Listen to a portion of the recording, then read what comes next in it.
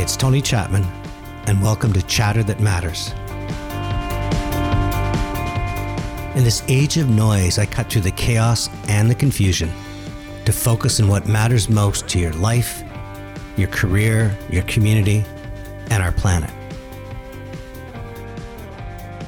At the beginning of every podcast, I ask an essential question, and then together, we go on a quest to mine for insights and identify the big ideas that will help you get to where you need to go.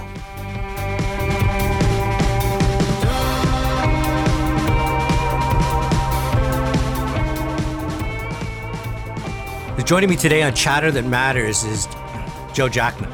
I've known Joe for well over 2 decades. Let me describe the first time I met Joe. I was at this company, Perennial. I was in the agency business. They were in the design business, creative business as well. And Joe came in and he had this charm and personality. It's like this mad Irish poet you'd see at the corner of the bar you just wanted to saddle over and have a beer with. And then over the 20 years, I realized I was in the presence of a Renaissance man, somebody that just that has this real feel for how design can move you, how ideas can move you, how strategy can move you.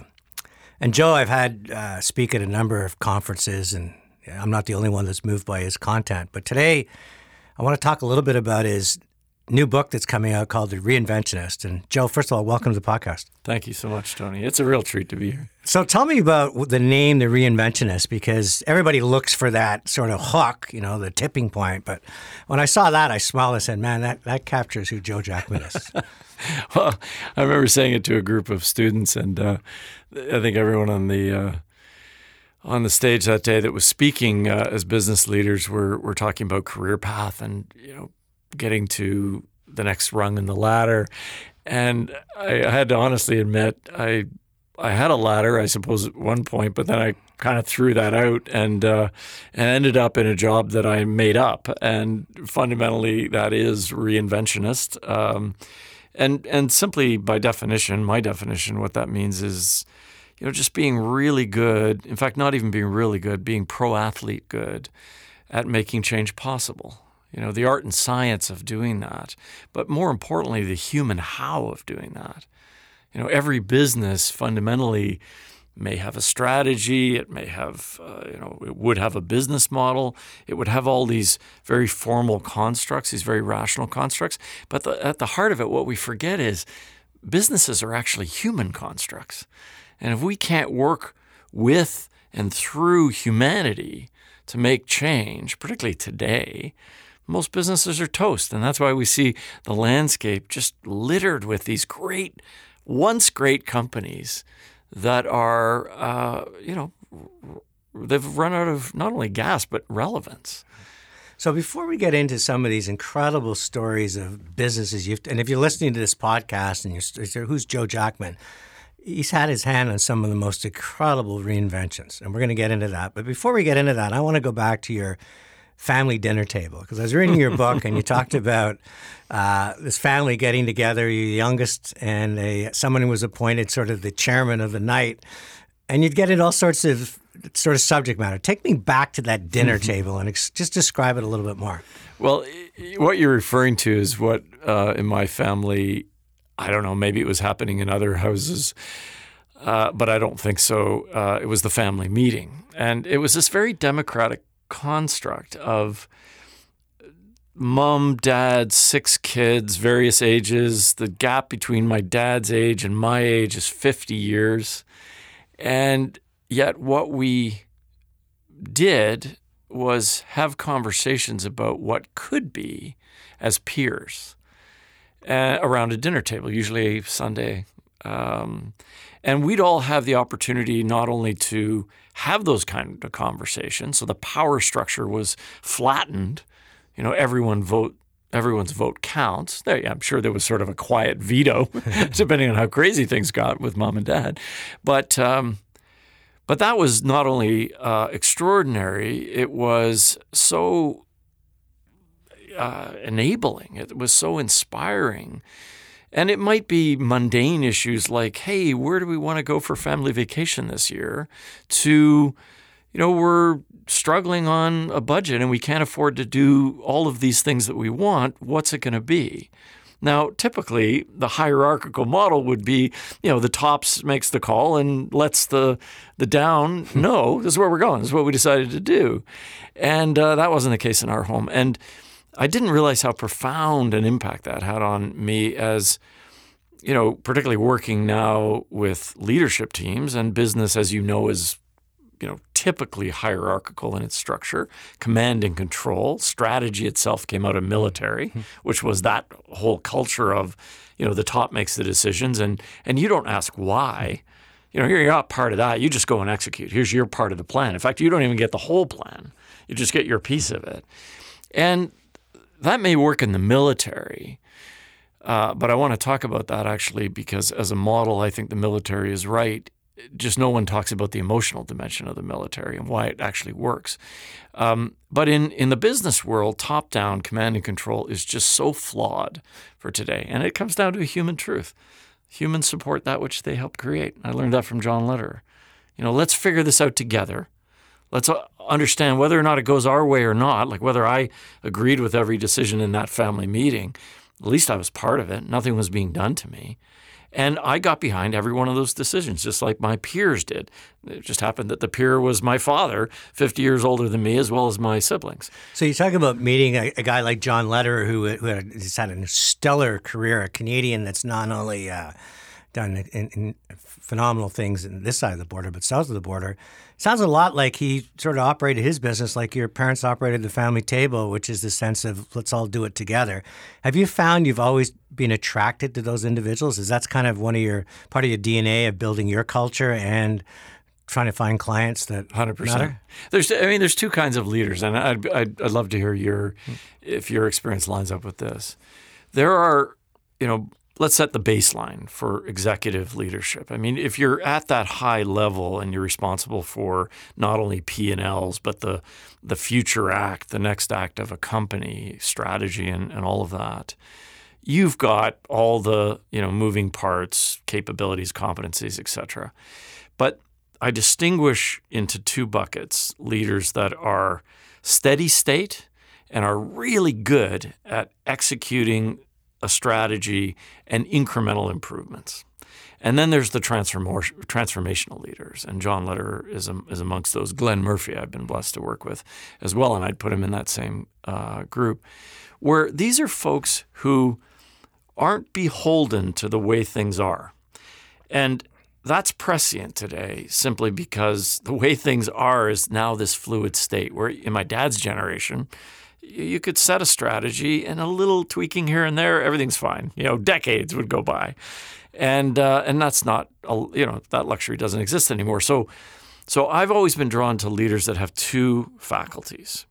One, they tend to be collaborative by nature, picking up on the first part of the conversation. They not only ask for input, but they like the process of figuring things out together, and they listen, and they are listened to. That value exchange between people that are truly trying to figure something out together.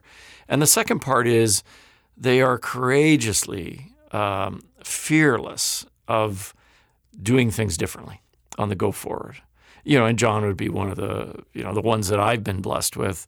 Now I can't even count how many times I've had to step up to his expectation around, hey Joe, we got a business. I just took the helm of this, or I'm the executive chairman on this board, or I'm the next CEO, and we're going to roll up our sleeves and figure this out together. And I'd take not only take that call, but rally to that call every time. And there's a few others. It's like the band coming back together again, and we're going to have another hit. Totally. So when you talk about, when I read your book, and Reinventionist is, and thank you for sending me an advance copy. It comes out in sort of a couple of weeks. So it launches in Canada, officially.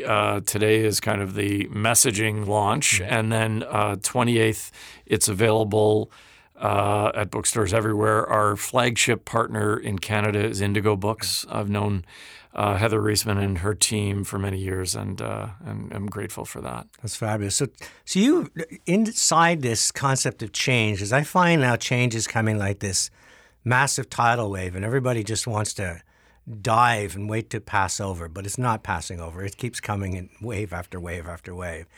You identify some pillars that are very important that to put in place if you're going to stand and not only face change, but embrace it. What are those pillars? So it's a set of 5. Collectively, I refer to them as the reinventionist mindset, and they're really simple, so simple to the point that they could be kind of dismissed. Like, oh yeah, this sounds like, things that you can get relatively easily. Seek insight everywhere. That's the first principle. Let's just open up the aperture. Look not only in your category deeply, but beyond, as you and I have talked about. Look deeply into why humans do what they do. And most businesses really, and in many cases admittedly, don't know that much about their customers and what really motivates them. Not where they buy and why they shop in particular ways and on which channels, but fundamentally the human insight of what drives people to pursue certain outcomes. And that's something you and I have also talked about. Sometimes businesses need to think of it as, I'm not really selling shoes. I'm selling confidence. I'm not selling fabrics and crafts. I'm selling sharing of creativity. It's funny, you're talking about that. One of my most disappointing outcomes was I was pitching Dr. Scholl's. And you go to this category, and it was just you go into the category and you walk away because it was so confusing. Gels and this and everything else.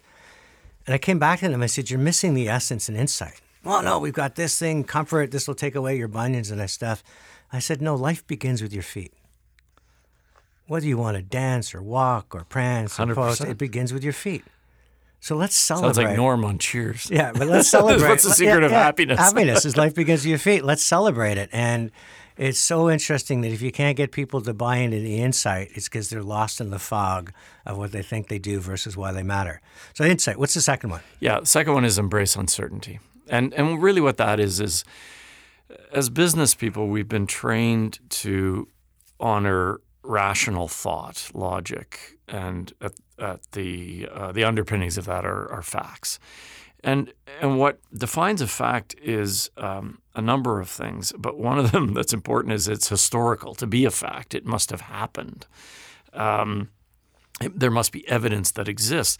And we have a philosophy, balance facts and feelings. And I know that this resonates with you in your past iterations of your career because, look, you can't predict the future. You have to create it. It has to be based on that first principle of identifying insights that matter, that take you to a place of imagining something that could be different.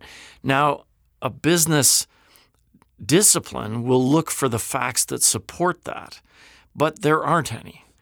There must be a leap in order to create net new. And I think it's so fundamental, this barrier that stands in the way of that is if I don't have evidence that supports that, yes, this is going to be a guaranteed success, then what is the dynamic? What's the enemy? The enemy is uncertainty. Now, I could lose my job for this. What if this fails?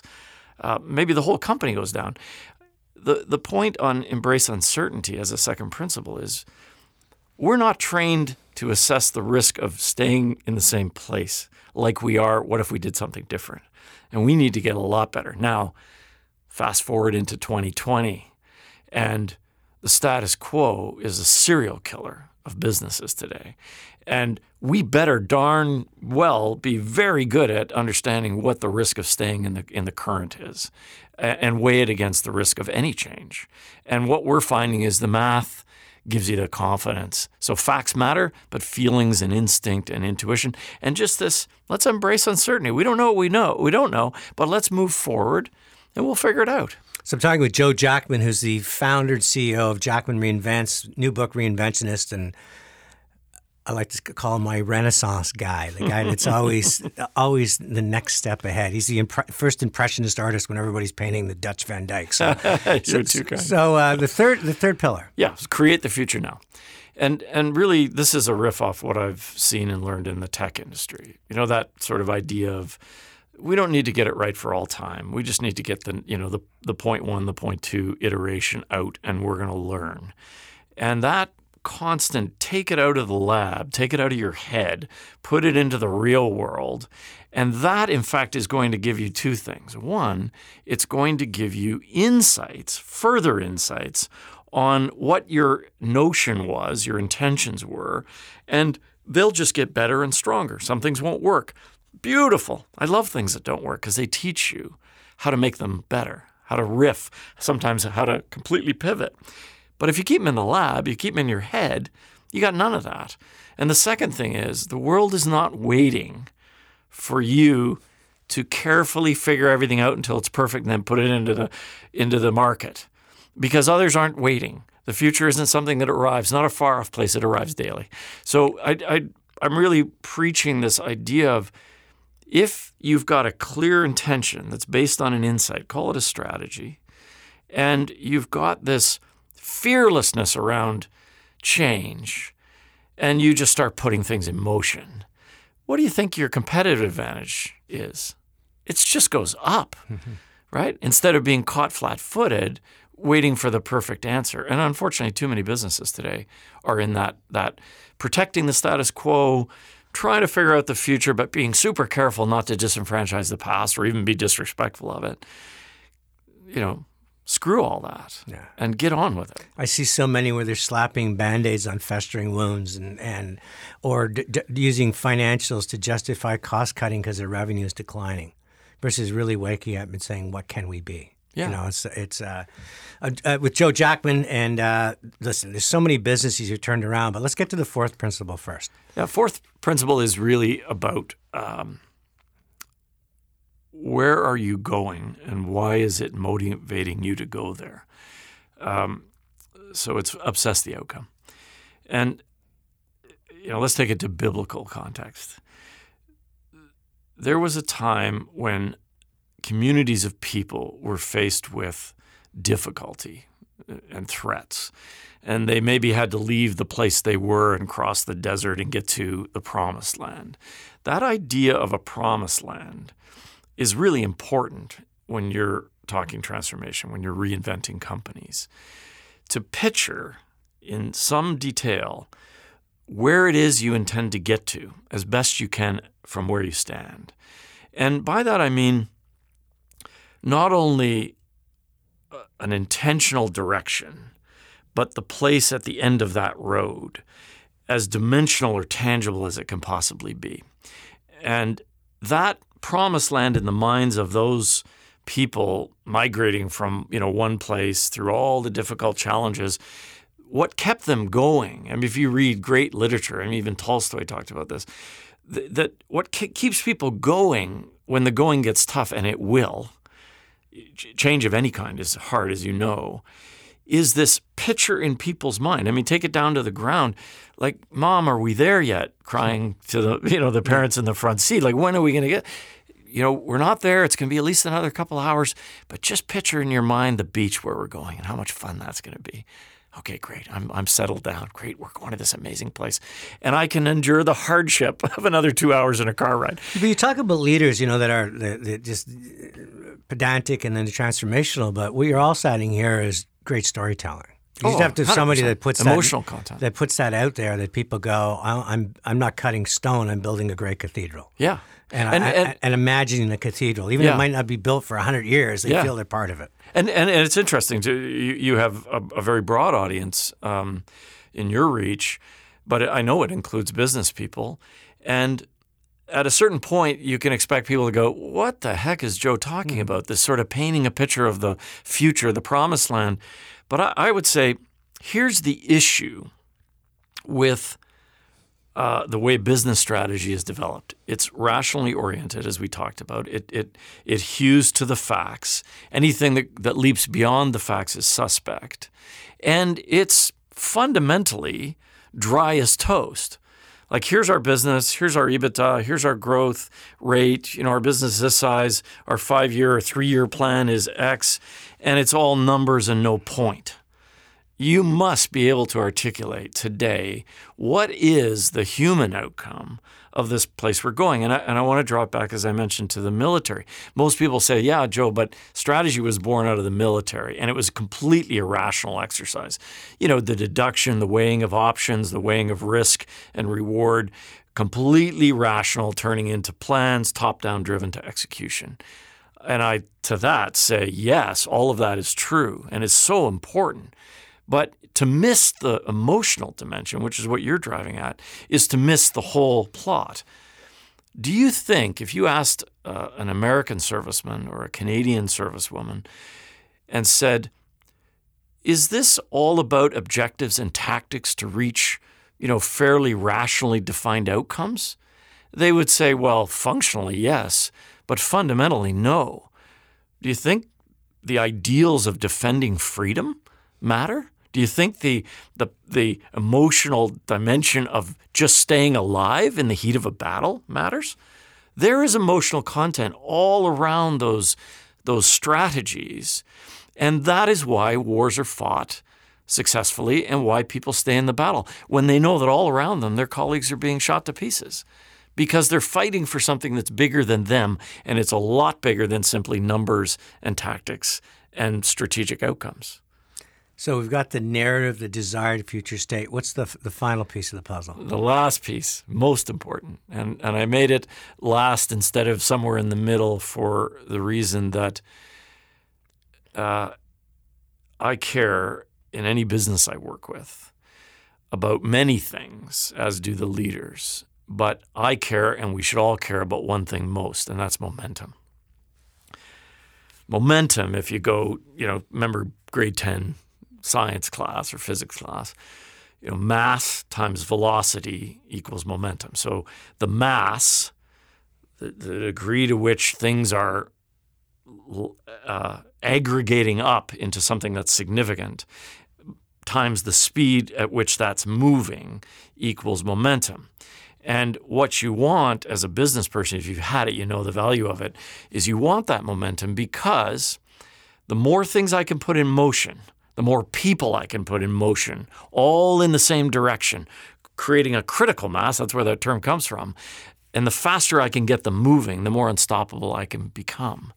And when things are at rest, back to Newton's laws, they tend to stay at rest. And when they're in motion, they tend to stay in motion.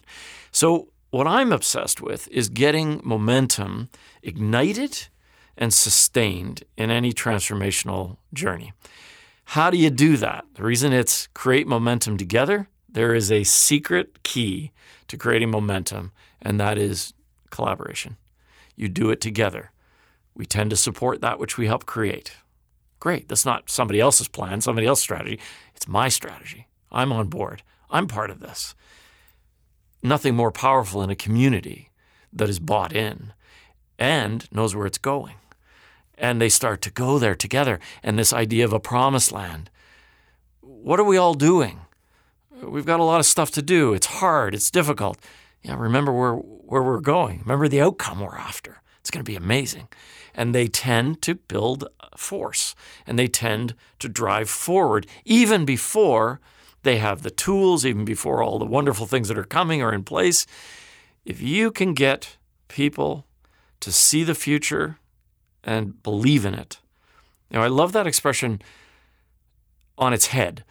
People say, well, I'll believe that when I see it. It's the exact opposite. I'll see that when I believe it. Get people to believe, get them aligned, get them moving forward together, and then all the things that come with it. Everything goes faster. It picks up pace. That becomes unstoppable. You go faster than competitors. You crash through barriers. You do things that people would say, how the heck did that happen? And even small players beating big players. If I had one weapon to pull out of a toolkit against a much bigger rival, momentum. Because it speaks to we're all here, we're all in it and bought in, we're so clear on where we're going, and we are leaning in together. Of all the projects that you've been involved with, and the thing I love about what you do is ultimately you're saving jobs. You're creating hope, purpose, excitement, energy. People are feeling like they're winning again. I mean, I would imagine that that employees that went through some of the change that some of the reinventions that you've done will remember that as the best time of their career because it was a new tightrope to stand on. That would be a lovely. But they would because they were part of something that. What's of all your highlight reel? I know that Hertz is in it, and Duane Reade in the States, the Gap, Loblaw, Staples. What would be if you were telling your story and your grandkids said, "Granddad, I only want to hear one." Which one would it be?